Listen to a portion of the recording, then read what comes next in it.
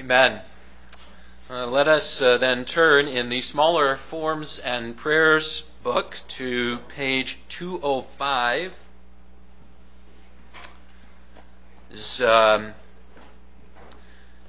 morning we have a little bit of a part 2 from last week, but for those who are not here, I trust it can stand alone as well.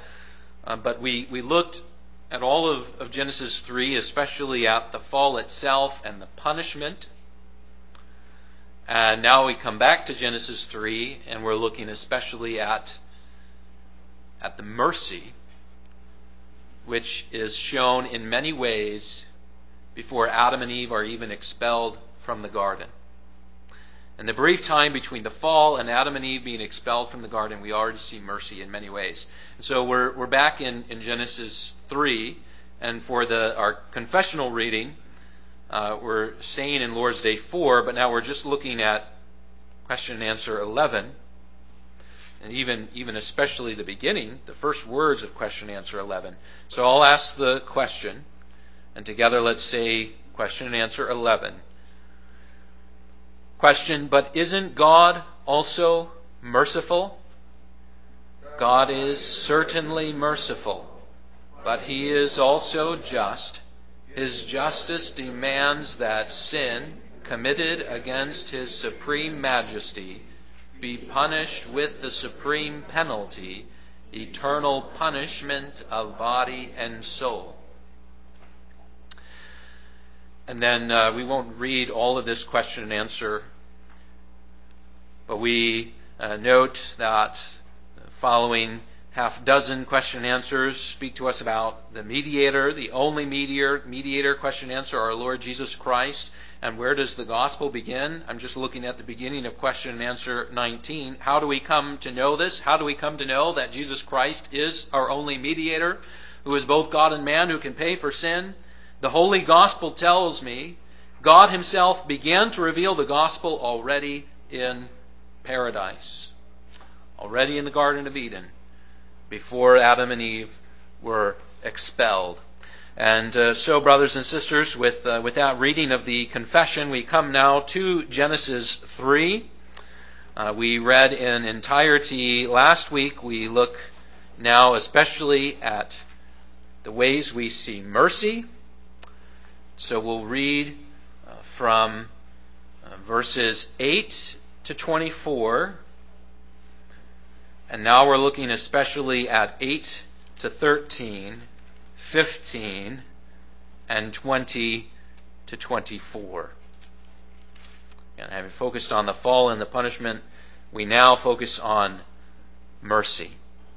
So we'll begin our reading after the fall, picking up at verse 8, Genesis chapter 3. Beginning at verse 8.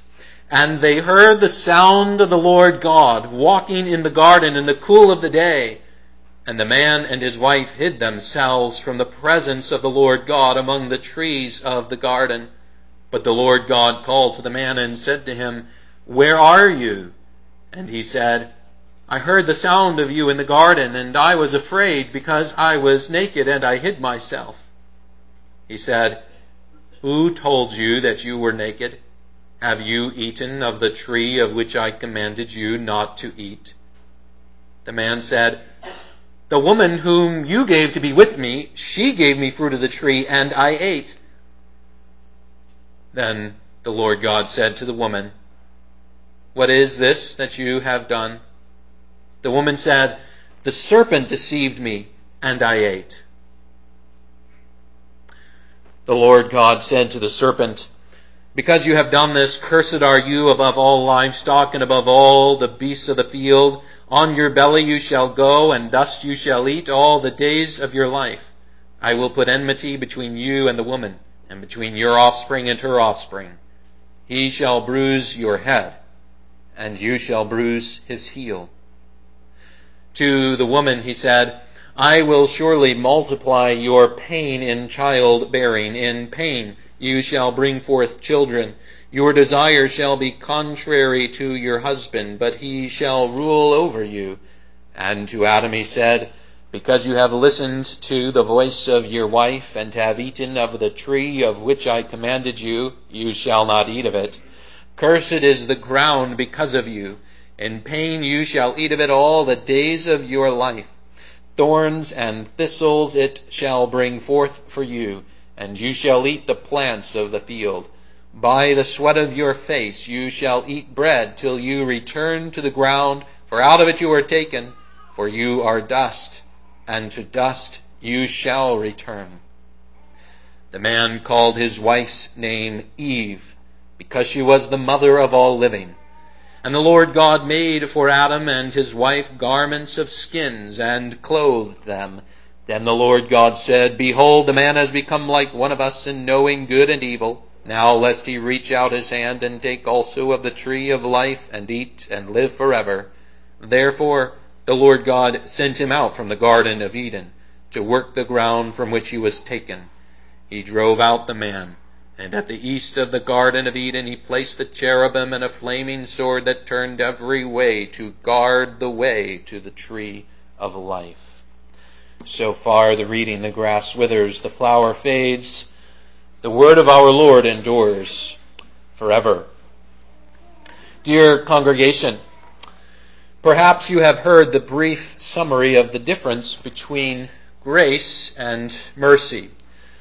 Grace is when we get a gift that we do not deserve. Mercy is when we do not get a punishment that we do deserve. Now, from the very beginning, God gave many gifts of grace. All of God's very good creation was a wonderful gift of grace. There was no creature, whether man or beast, who deserved to be created by God.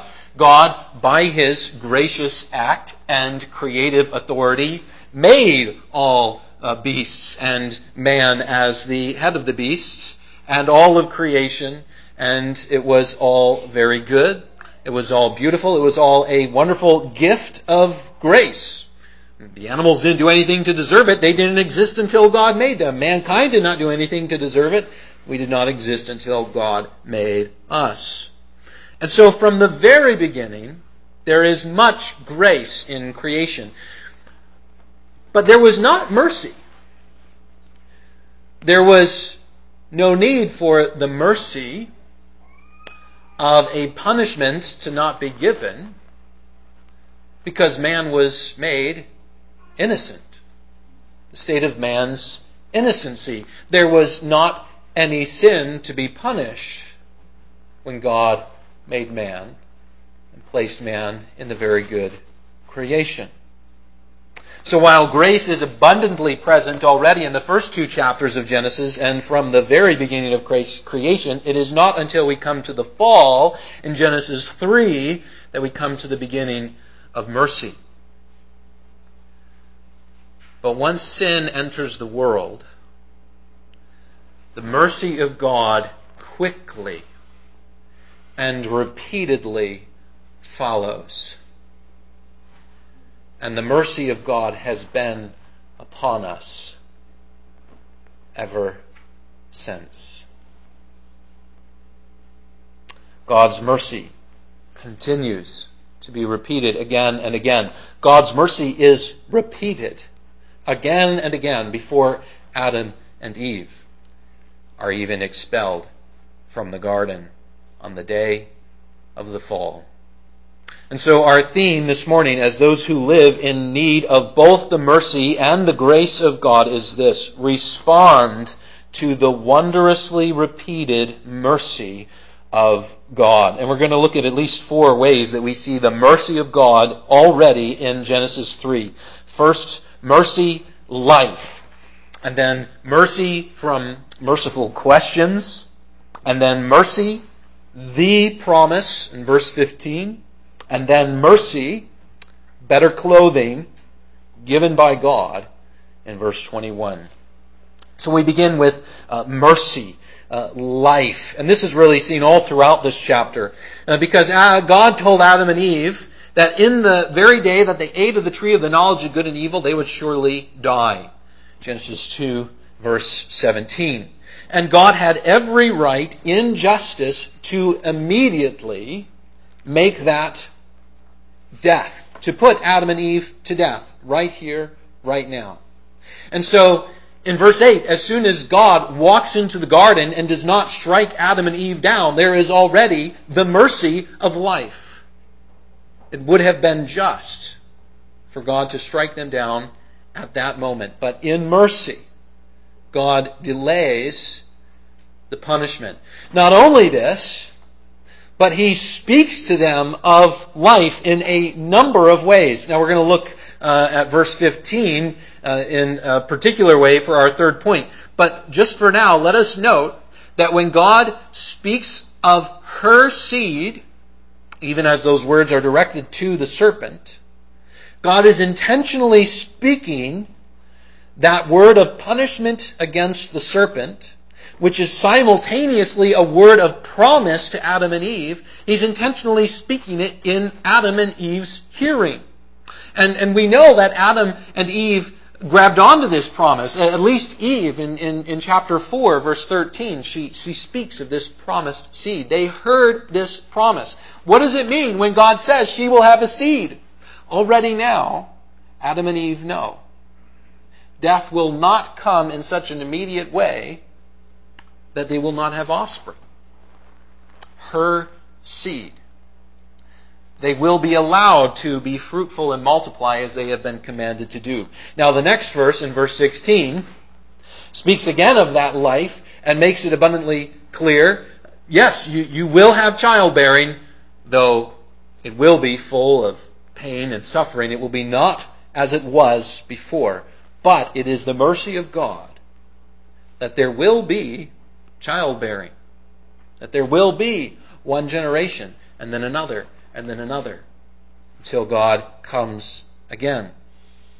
And Adam is glad in this. Adam rejoices in this. Now think about verse 20.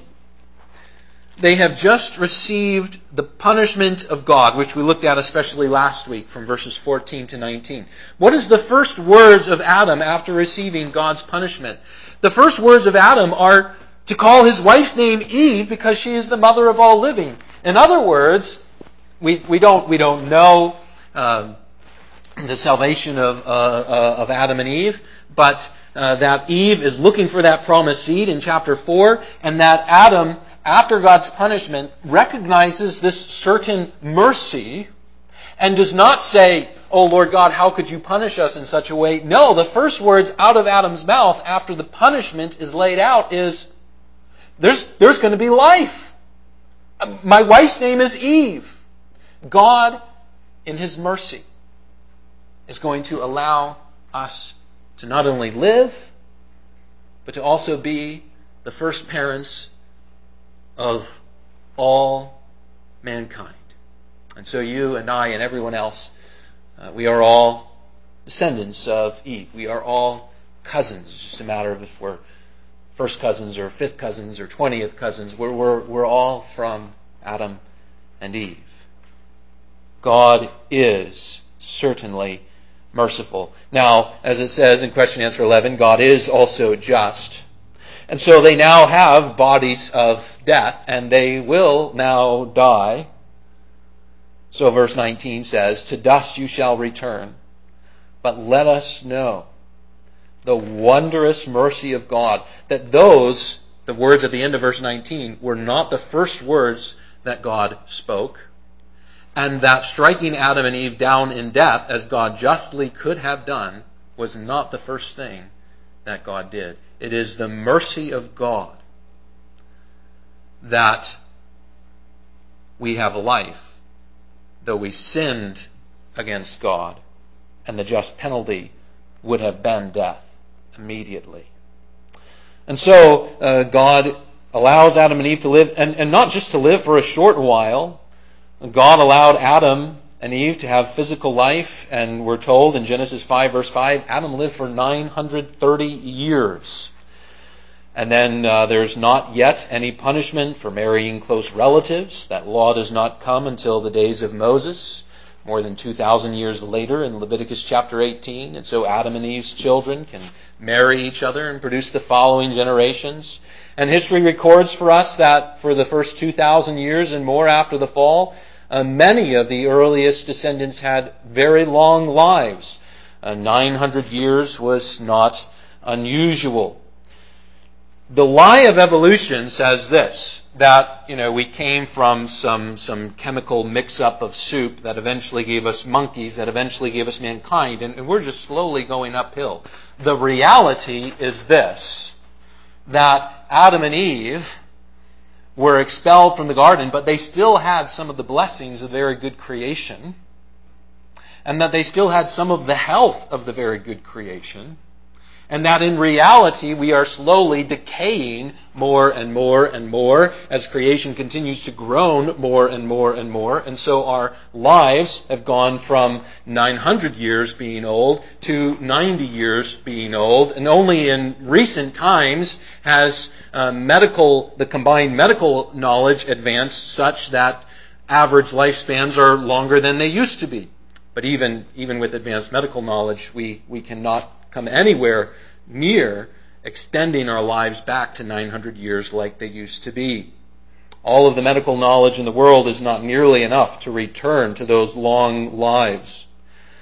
Speaking sometime after creation, about 2,000 years after creation, Jacob was once speaking to the Pharaoh of Egypt, and the Pharaoh of Egypt was struck by Jacob's long life, and that he was 130 years old. And Jacob said this to the Pharaoh of Egypt in Genesis 47, verse 9. The days of the years of my sojourning are 130 years.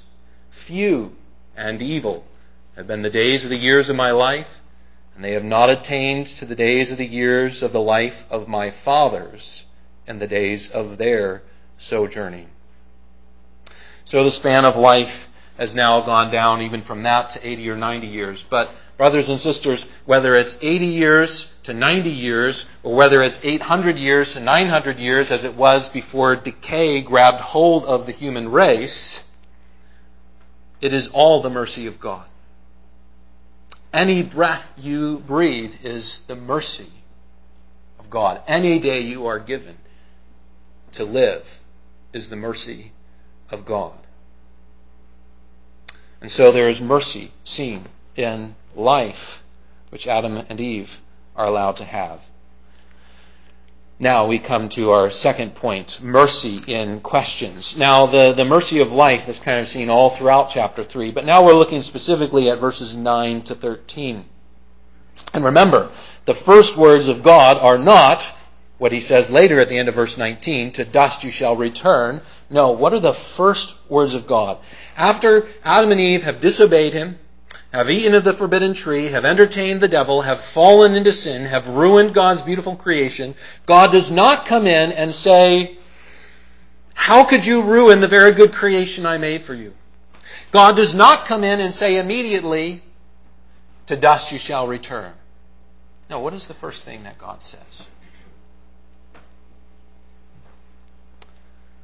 Where are you? Now, why does God ask that question? Maybe you're younger and you like to play hide and go seek. And maybe when you play hide and go seek, sometimes your parents or your brother or your sister has a really good hiding spot and you cannot find them. You shout out, "Where are you?" You can't find who you're playing hide and go seek with. Now, is that why God asks Adam and Eve where they are? No. God knows all things. God knows exactly where Adam and Eve are. God asks the question, where are you? Because God is merciful. And because the first words out of God's mouth after the fall of Adam and Eve into sin, plunging the whole creation with them, is a question. of mercy, which gives them an opportunity to repent.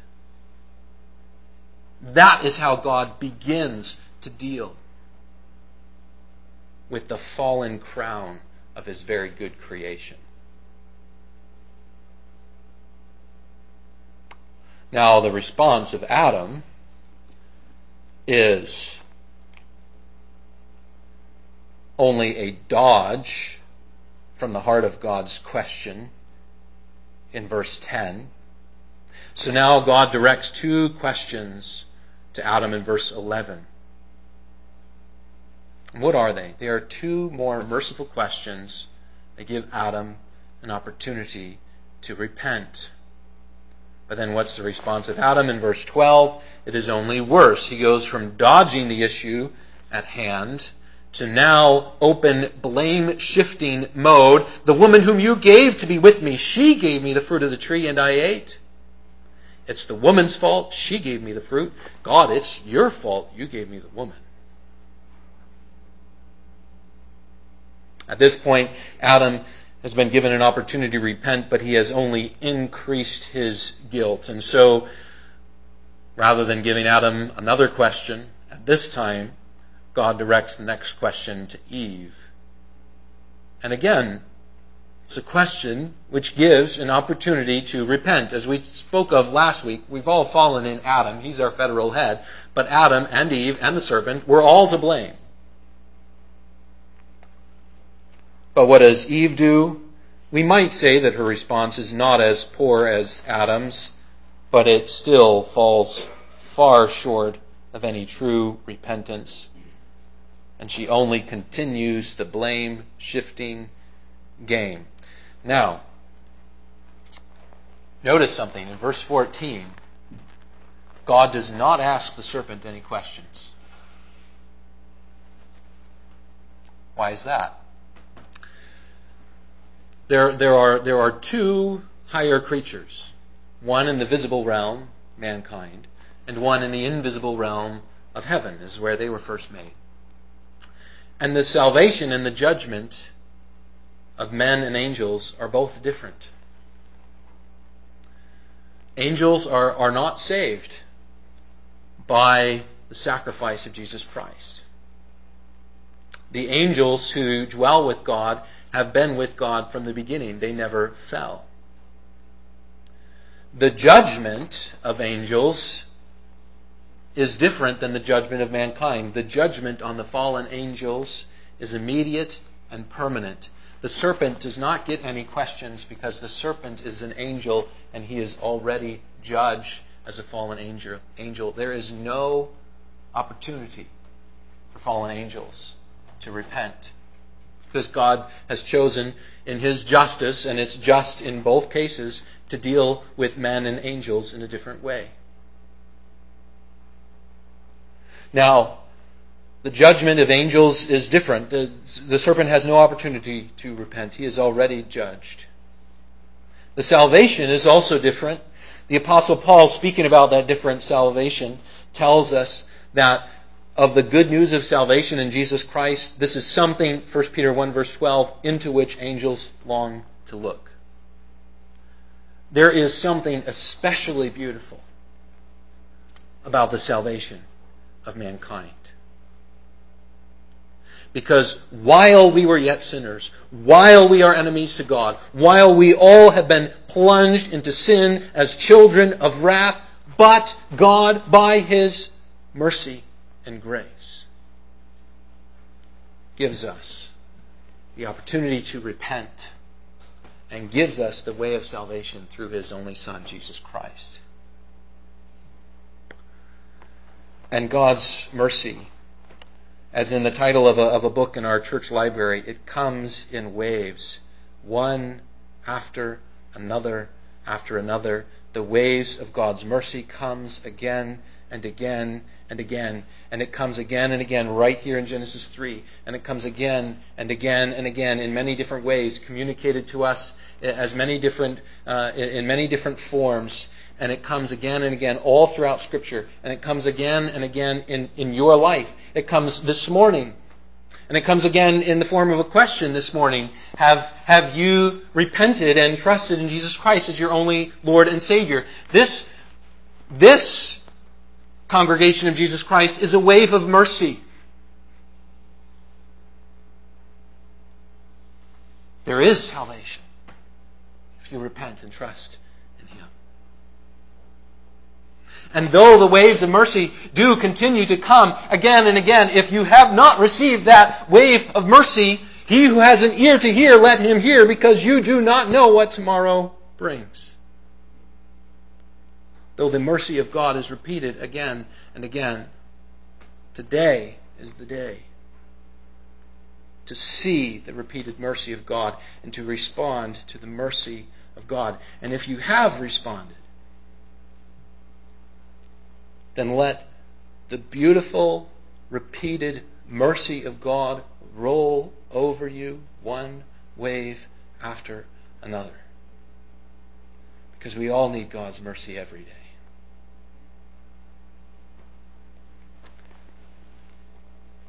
And it is all what Christ has done.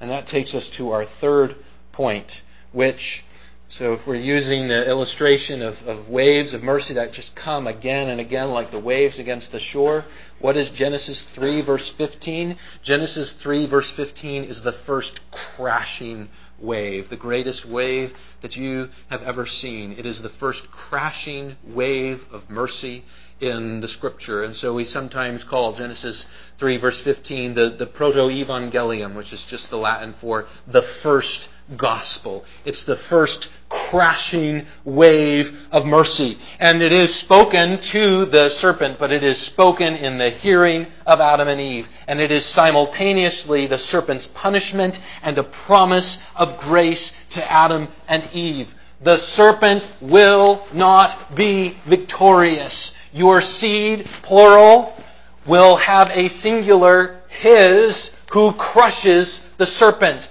And who is the one who crushes the serpent? This is the first promise of the gospel. This we see especially, this wave reaches its crest at the cross and the resurrection of Jesus Christ, where Christ does die on the cross. He suffers great pain. His heel is bruised, but it is not the victory of the serpent. It is the victory of our Savior, because He rose again from the dead. He died not in defeat, but He died to defeat sin, and He died to defeat death, and the head of the serpent is crushed. As the great wave of the gospel reaches its crest at the cross of Jesus Christ. This is the first gospel. Spoken already, God Himself began to reveal the gospel already in paradise. After the fall, before Adam and Eve are even expelled from the garden. This is the good news. This is the first promise of the good news. And there had to be the promise of the good news, because apart from Jesus Christ, we would still stand in death, and dying we would die. But in Jesus Christ, we have spiritual life, we have the pledge of resurrection life, and we share in the victory of the whole seed, finally, crushing the head of the serpent. And so the Apostle Paul says it this way in Romans chapter 16, verse 20. The God of peace will soon crush Satan under your feet. The grace of our Lord Jesus Christ be with you.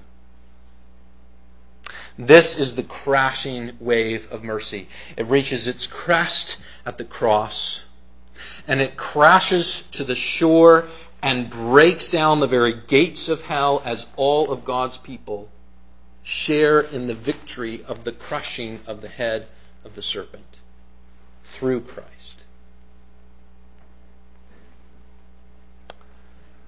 Well, there is at least one more wave of mercy in Genesis 3. So now we come to our fourth point, better clothing. Now, this is mercy. We're looking especially at verse 21. It is messy mercy. Now back in verse 7, Adam and Eve, they attempted to make their own clothes. Now in verse 20, clothes of a different type and a different material are provided for them. It's no longer a pitiful attempt to sew fig leaves together, however Adam and Eve tried to do that. They now have durable clothing made from animal skins, whatever animal God chose to use. It is no longer a loincloth. You see that word at the end of verse 7. God now makes for them a better type of clothing. The Hebrew word for garment in verse 20 is sometimes translated as tunic. It is sometimes translated as robe in the Old Testament. This is better clothing. It's more durable. It's more modest. It's more perhaps even royal. And it's all part of the wonderful mercy of God. That though the earth is now full of thorns and thistles, Adam and Eve are allowed to live, and they're given the basic necessities of life. Their clothing is made for them by God, and they will be able to get food even as they're expelled from the garden. Now, I said this is a messy mercy. Let's think about that for a moment. Animals were not used in this way before the fall. There was, as we spoke about last week, no animal death before the fall. But in this fallen world, dominion now includes various messy ways in which the animal kingdom serves mankind. John Calvin once said it this way, quote, "Now impelled by a new necessity, they put some animals to death." End of quote. Now, after the fall, there are at least three plain ways that animals serve mankind through their death. First, animal skins can be used for clothing. Second, animals can, after the fall and up until the once-for-all sacrifice of Jesus Christ, be put to death as a symbolic sacrifice to God. And these sacrifices are seen all throughout the Old Testament. We may have an implication that the first sacrifice is right here in Genesis 3:20. But if this is not the first sacrifice, we do not have to go very far. Genesis 4 verse 4, Abel, by God's grace, offers up a pleasing animal sacrifice to God. And then a third purpose is that through animal death, animal meat is now a means of food. It was not in Genesis 1 verse 30, but it is now after the fall, and we're explicitly told that in Genesis chapter 9. Proper dominion recognizes these purposes, even as it does not abuse them. But brothers and sisters, this is a messy mercy. And I can talk about that very easily. I can very plainly illustrate that for us. I have a vivid memory of the first time I ever saw a deer being gutted. I think I was 8 years old, and it's messy. It's part of God's mercy on this world. Impelled by a new necessity, they put animals to death. And there are a number of ways in which the death of animals now serves mankind with dominion over the beasts. But it is a bloody mess.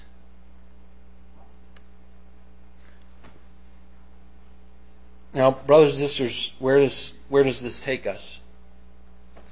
Just as the first crashing wave of mercy reaches its crest at the cross, so messy mercy reaches its crest at the cross. And remember that up until the once-for-all sacrifice of Jesus Christ, the majority of the times we have reference to animal death all throughout the Old Testament is the symbolic sacrifices of animals.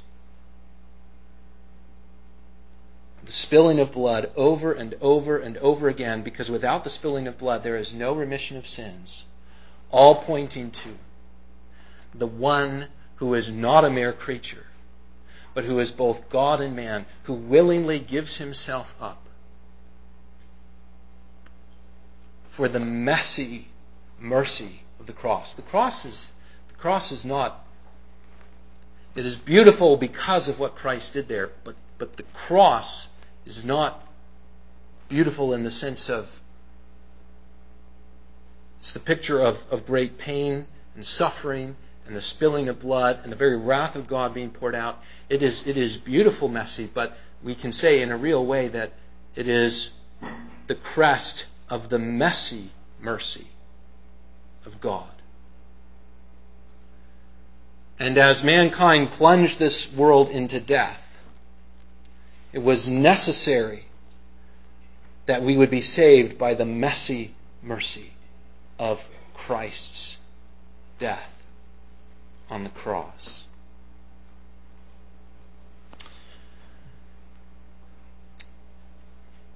Brothers and sisters, from the day of the fall and every day since, the mercy of God has been plainly seen. And the waves of God's mercy have already reached their crest at the cross of our Lord and Savior Jesus Christ. May we respond to the wondrously repeated mercy of God. Amen. Let us pray. Lord, our gracious and compassionate God,